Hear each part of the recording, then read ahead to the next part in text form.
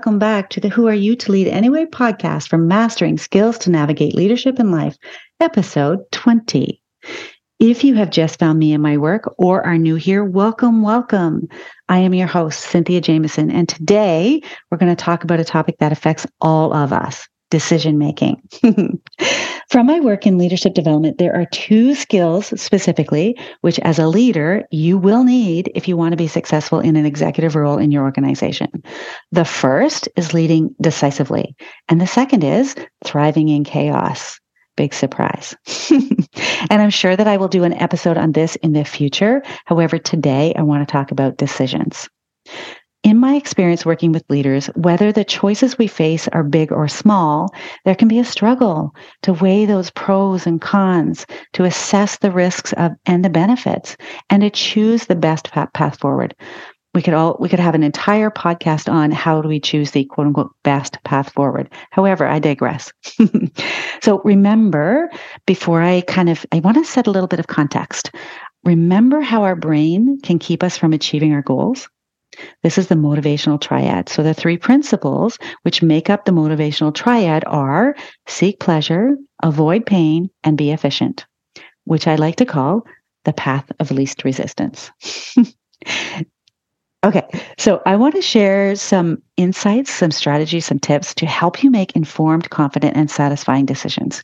And I've broken it down into three parts for you today. The first is reasons decision-making can be challenging. The second is practical tips on how to make decisions, and I'm going to share an example of each, and when to seek help as a leader. Okay, if you're ready, let's go. The first, let's talk about 5 reasons that making decisions can be challenging. So the very first one is the fear of making mistakes or missing opportunities. A lot of leaders I've coached, their fear comes from the weight of responsibility they hold for their team. It's a really heavy weight when you're really caring for other people, right? They care for their team, they care for their deliverables, and they care for the impact that they have on the organization. I know you, I see you, I hear you, I feel you. I know you don't want to make the wrong decision because, of course, mistakes and missed opportunities can have negative consequences. So it's important for you to balance risk-taking with careful consideration and planning so that you can make an informed decision. Now, I will say that the fear of making a decision isn't a reason not to decide. Okay, so sitting in indecision can feel terrible. And here's the thing that I've learned about decisions. You just make another one, right? You can just make another decision if you make a decision that isn't right. 2 types of decisions. The one that's right or the one that you make right. Okay. This brings me to the second reason that can be challenging, which is lack of information or options. Now, having limited information or limited options can negatively impact decision-making. Excuse me, a little bit of a frog in my throat. Having limited information or limited options can negatively impact decision-making by increasing uncertainty and anxiety within us. So we could aim to gather as much information as possible by including your team, bring them involved in the conversation, talk to them, right? Figure out what information you need to have, brainstorm, gather what data you need to have, consider your cross-functional partners, and explore some of the multiple options to make informed and well-supported decisions, right? So what's key around the information or the options is to bring other people in, especially if there's going to be impact, okay? This brings me to the third reason why it can be challenging, which is conflicting values or priorities. So when there's a conflict in our values or our priorities, it really can complicate the decision-making process, and it can lead to indecisiveness and less than optimal outcomes for anyone. Here's where identifying the most important values or the most important priorities is important in the specific situation that you have. Or you could also think about, how do we find a compromise?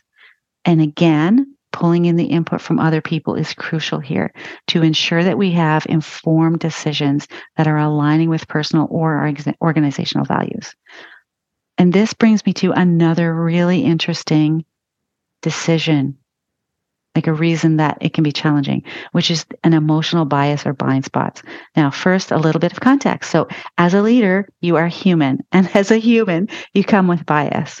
And so we have emotional biases. We have blind spots. These things about us, by the fact that we're human, can have an impact on the decision making that we make. How? It limits our ability to consider all available information objectively. We get attached, we get emotional about it. So making decisions based on our personal bias rather than a rational analysis can lead to poor decisions, misinterpretation of data, and potentially negative consequences.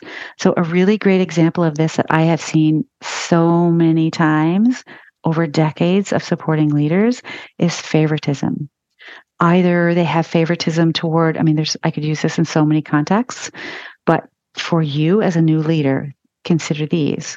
There's a particular candidate, there's a particular employee, there's a personal preference for an outcome. I want to see this person in this role versus using objective hiring data, job performance data, skill set data. So an insider's tip to combat this is wherever possible, set the criteria ahead of time to ensure that as much bias that could be removed is. Another way of doing this is asking, if we kind of take the people out of it for a moment, what would you want to do then? What would the ideal outcome be then? Right? And this brings me to my last reason decisions can be challenging, which is this: pressure. Pressure from others or self-imposed pressure in the form of deadlines even.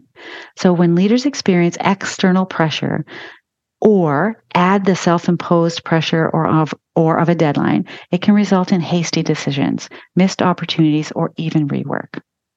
So it's crucial for leaders to balance that external pressure with their own judgment and make some informed decisions that align with the goals and the values and those of their organization. So it could be that you might need to push back.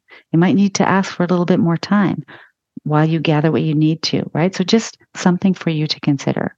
Decision making can be stressful, and making decisions is essential as a leader. So you might need to accept that in some cases, fear and lack of self-confidence are often a part of the process. And it's okay. It doesn't have to mean anything about you. Okay? This can be uncomfortable. It can be just as uncomfortable as sitting in indecision. So actually not deciding, right? So one of the other things that I would say is not deciding is also a decision. And awareness is the first step to change. So if this resonates with you, be curious and just notice if you're avoiding or procrastinating on a decision, hoping that a decision will resolve itself, because in my experience, it doesn't happen. Or if it does, quote unquote, resolve itself, it's usually not in a way that you want and can lead to regret and missed opportunities. A great example of this is performance conversations. People just assume, oh, well, it's too late. I don't want to talk to them now. It seems like it's worked out.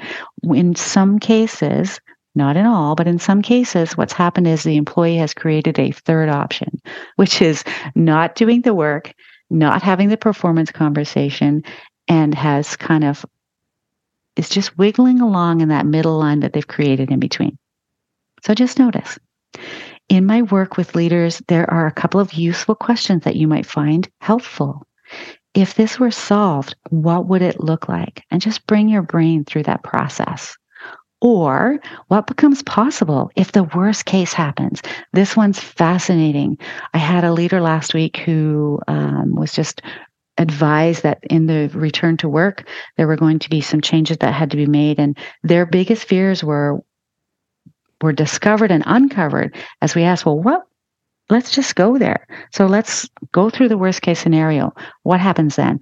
And it was amazing. They actually listed out 7 different options that became possible as a result of the worst case scenario.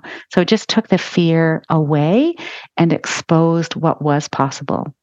Just brought their brain to a different place. All right. I hope you're enjoying this so far. Now let's talk about how to make decisions. Here I want to offer some practical advice on how to approach decision making and demonstrate each of these steps with an example from a professional experience of mine. So the first is clarifying your goals and values. Here I want you to think about what matters from a from a professional context, or if a person, you could use these for personal too, and write those goals down. Once you have the goals down, prioritize them by importance, and then create a plan with some actionable steps and timelines and review routinely. I skipped over this really quickly, and the reason I did is because if you want deep dive specifics, I've got you. Find episode 4 for setting goals and episode 3 for clarifying your values. So, an example that I want to use throughout this episode comes from when I was a regional HR manager, when I was asked to lead a fuel efficiency project for a transportation company. What is even happening?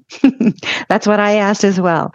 Turns out there's a reason, and it has something to do with objective data. Okay, but I digress. So the goals in this particular project were that we wanted cost savings. We needed to have them. It was a time in the business when it was really incredibly expensive to provide the fuel for our drivers. Okay, the second criteria was the timeline. In between 12, no longer than 18 months, and the values that we had to ensure that we did our work around was that our drivers had to provide superior quality service. Another goal was to have regular data in the hands of the drivers to include them in the process so that they could begin to understand their impact of their stats. So how they behaved in the truck led to what was their percentage of idle time? What was their percentage of drive time? What was their speed? What was the overall fuel efficiency? And what could they do to increase it? Okay, this leads me to the second piece, which is gathering and evaluating relevant information. In my experience, leaders who take time to understand what information they need specifically and from whom, so this might take a little bit of time, they need the information. When it comes to evaluating, it's really important in the context of being transparent and building trust to be mindful of communicating the processes and the rationale to the stakeholders. So in the example of the fuel project, what this looked like was doing some research, right? There was research online. There was research that in real time. There was visiting transportation companies that were recognized in the industry for really trend-setting fuel efficiency, meeting with individuals in driver services, which looked after this particular area of the business, asking a ton of questions and learning about the work that they were doing. And then coming back and communicating with the driver population, and also meeting separately with stakeholders with regular updates. Okay, this sounds like a small piece, but it's a huge impact of time. Okay, also to be considered in making decisions is identifying and challenging your assumptions and your biases. So I know that I've touched on biases above, but I want to dig in here and say that depending on what specifically is being evaluated, I can't stress enough how valuable it is to be intentional and determine the criteria that you'll use to evaluate your decisions ahead of time. And get alignment from your key opinion leaders. This may and often does take more effort up front, and it's so worth it in the end to make sure that you have an unbiased decision that allows you to communicate with honesty and transparency and live by your values, okay, as the person who's driving this work. In the example of the fuel project, there were a lot of assumptions about drivers. Because drivers are humans, and this is what we do, right? As humans who operate brains, we make assumptions. And so there were a lot of assumptions and biases on their impact, on their fuel efficiency, on how they drove, on how behavior was translated to driving the truck, etc. So it was really important here to identify the measures we were going to use and why they were important, right? So I will tell you what we did here. We de-identified drivers' names from the metrics. And I will actually add a caveat here to say I was very fortunate in this work to work with a financial analyst, and we worked side by side, shoulder to shoulder all the time with this particular work. And we took extra care and caution to make sure that we did that, de-identifying the driver's names. I think a lot of that was because of my HR background, which, if you were curious about why I was asked to do this project, this was why. Because I didn't know anything and I could ask the quote unquote stupid questions. I'm just going to park that there. Okay, so my HR background was key because there would be recommendations that would have impact on behavior, on drivers, on compensation, on bonuses, etc. Okay, this leads me to another area, which is really key when you're thinking about making decisions. So generating and comparing alternatives. Once information has been gathered, you need to be ready to evaluate each option by considering the pros and cons and potential outcomes of each and the consequences, both short and long term. Okay, so there's a lot of data gathering that goes on here, and based on the analysis, right? So you have the data, you analyze it, and based on that, select the option or the recommendation that can go forward. And what I would also say is it's really useful to have more than one. That way you're showing and you're demonstrating to your key opinion leaders that you have really thought this through, because you have more than one recommendation and they now have a choice.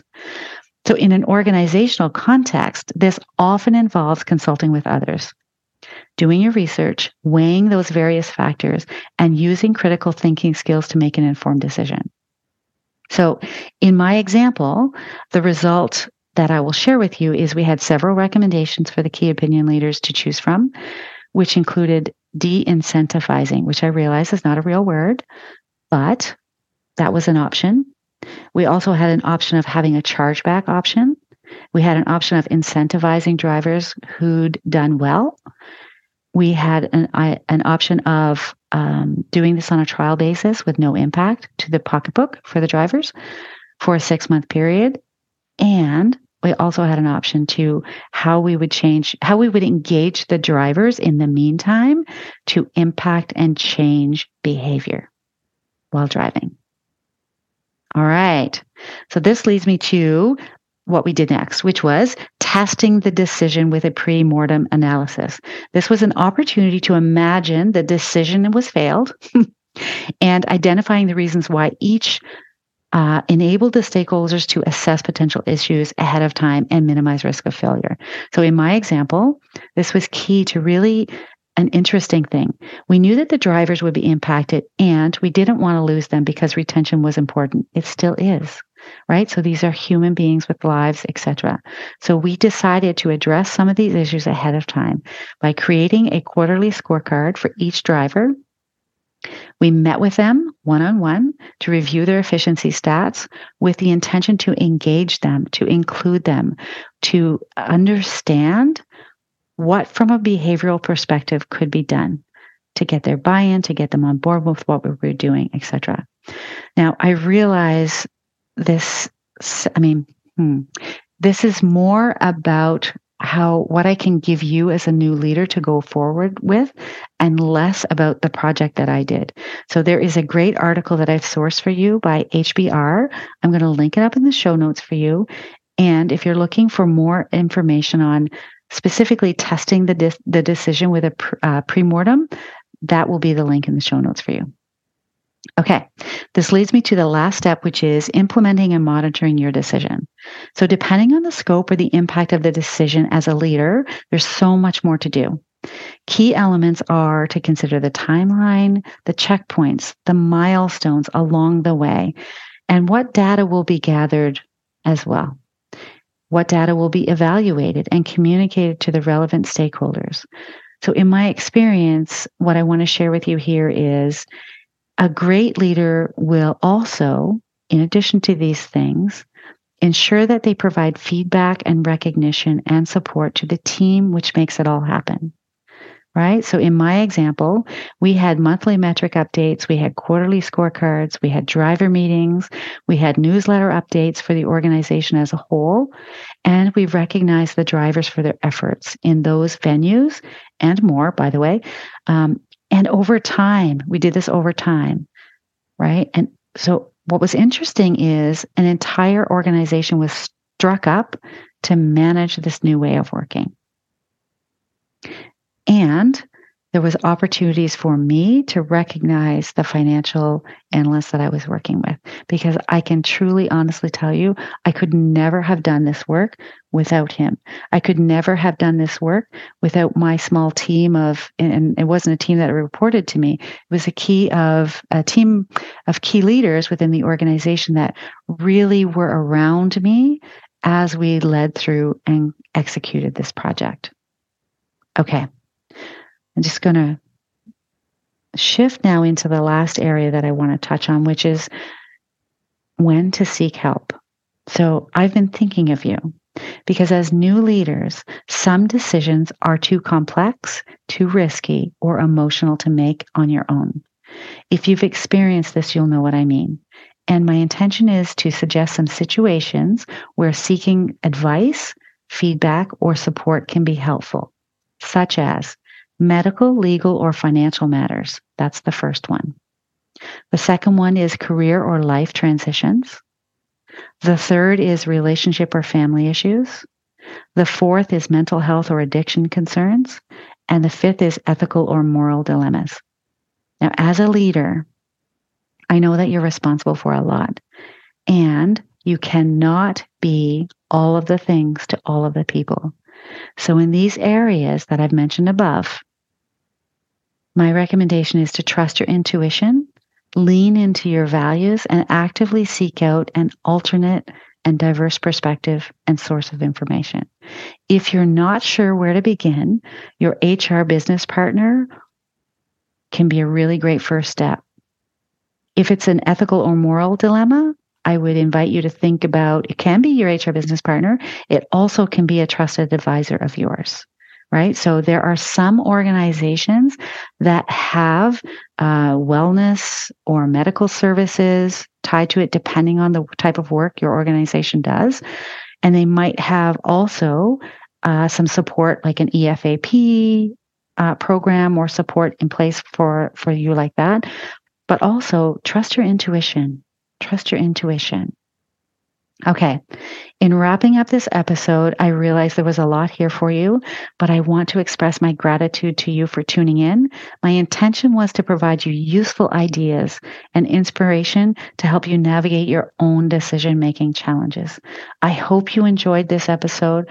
I can already imagine me thinking about, well, I'm already thinking about as I say this, just spin-offs from this episode into other shorter episodes that you also might find useful. This is more of a guide, and I want to invite you, if you have feedback, please reach out. Please let me know what you think. If you have suggestions for future topics, also reach out. Remember, as I leave you with this, no decision is perfect, but every decision can be a learning opportunity once you make it. So until next week, keep choosing wisely. Take care of yourself, take care of your team, and I will see you next week. Make it a great one. Thanks for listening. Your feedback is a gift. Please rate and review with your honest opinion. Subscribe and share with your colleagues, especially if you've worked with me and found value in the work we've done together. Connect with me in my favorite places, LinkedIn and Instagram. My website is Cynthia Jamieson Coach, all lowercase, all one word, .ca. Until next time, make it a great week.